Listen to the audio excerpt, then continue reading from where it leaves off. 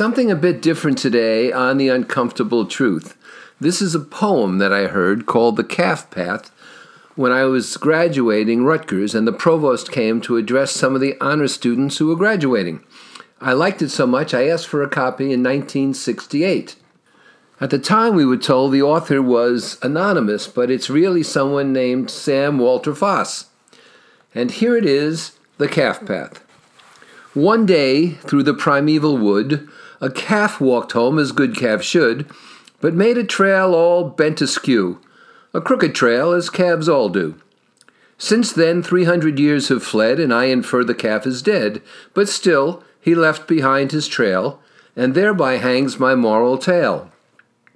The trail was taken up next day by a lone dog that passed that way, and then a wise bellwether sheep pursued the trail o'er vale and steep, and drew the flock behind him too, as good bellwethers always do. And from that day o'er hill and glade, through these old woods a path was made. And many men wound in and out, and dodged and turned and bent about, and uttered words of righteous wrath, because 'twas such a crooked path. But still they followed, do not laugh, the first migrations of that calf. The forest path became a lane that bent and turned again. This crooked lane became a road where many a poor horse with his load toiled on beneath the burning sun and traveled some 3 miles in one. And thus a century and a half they trod the footsteps of that calf. The years passed on in swiftness fleet. The road became a village street. And this, before men were aware, a city's crowded thoroughfare. And soon the central street was this of a renowned metropolis. And men 2 centuries and a half trod in the footsteps of that calf.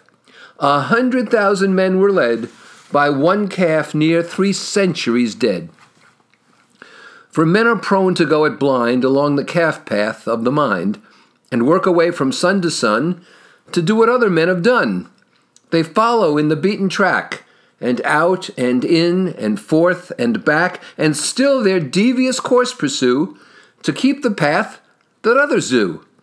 They keep the path a sacred groove along which all their lives they move. But how the wise old wood gods laugh, who saw the first primeval calf.